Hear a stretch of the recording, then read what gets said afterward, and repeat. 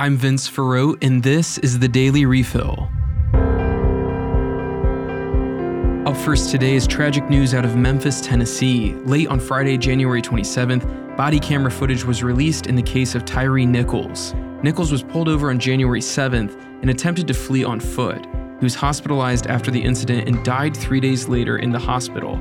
The body camera footage released on January 27th fills in the details that led to Nichols' hospitalization.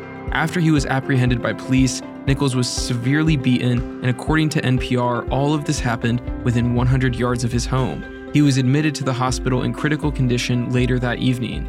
Following the release of the body camera footage, peaceful protests erupted across major cities in the United States, railing against police brutality and demanding justice for Nichols. The 5 officers involved were all fired before being indicted on Thursday, with charges including second-degree murder, aggravated assault, aggravated kidnapping, and more.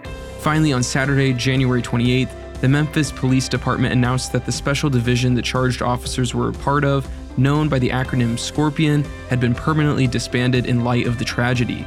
Let's pray for Tyre, his family, friends, and community, and for serious and difficult dialogue about this problem, and that urgent action be taken to start remedying it.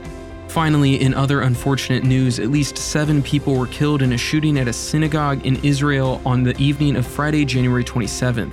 The synagogue is located in East Jerusalem, and according to the New York Times, this attack was the deadliest in Jerusalem since 2008. The attack seems to have been in response to an Israeli army raid that killed 9 Palestinians in Jenin in the West Bank on Thursday, January 26th. The assailant from Friday night's attack was pursued and later shot dead by police the same evening in a shootout.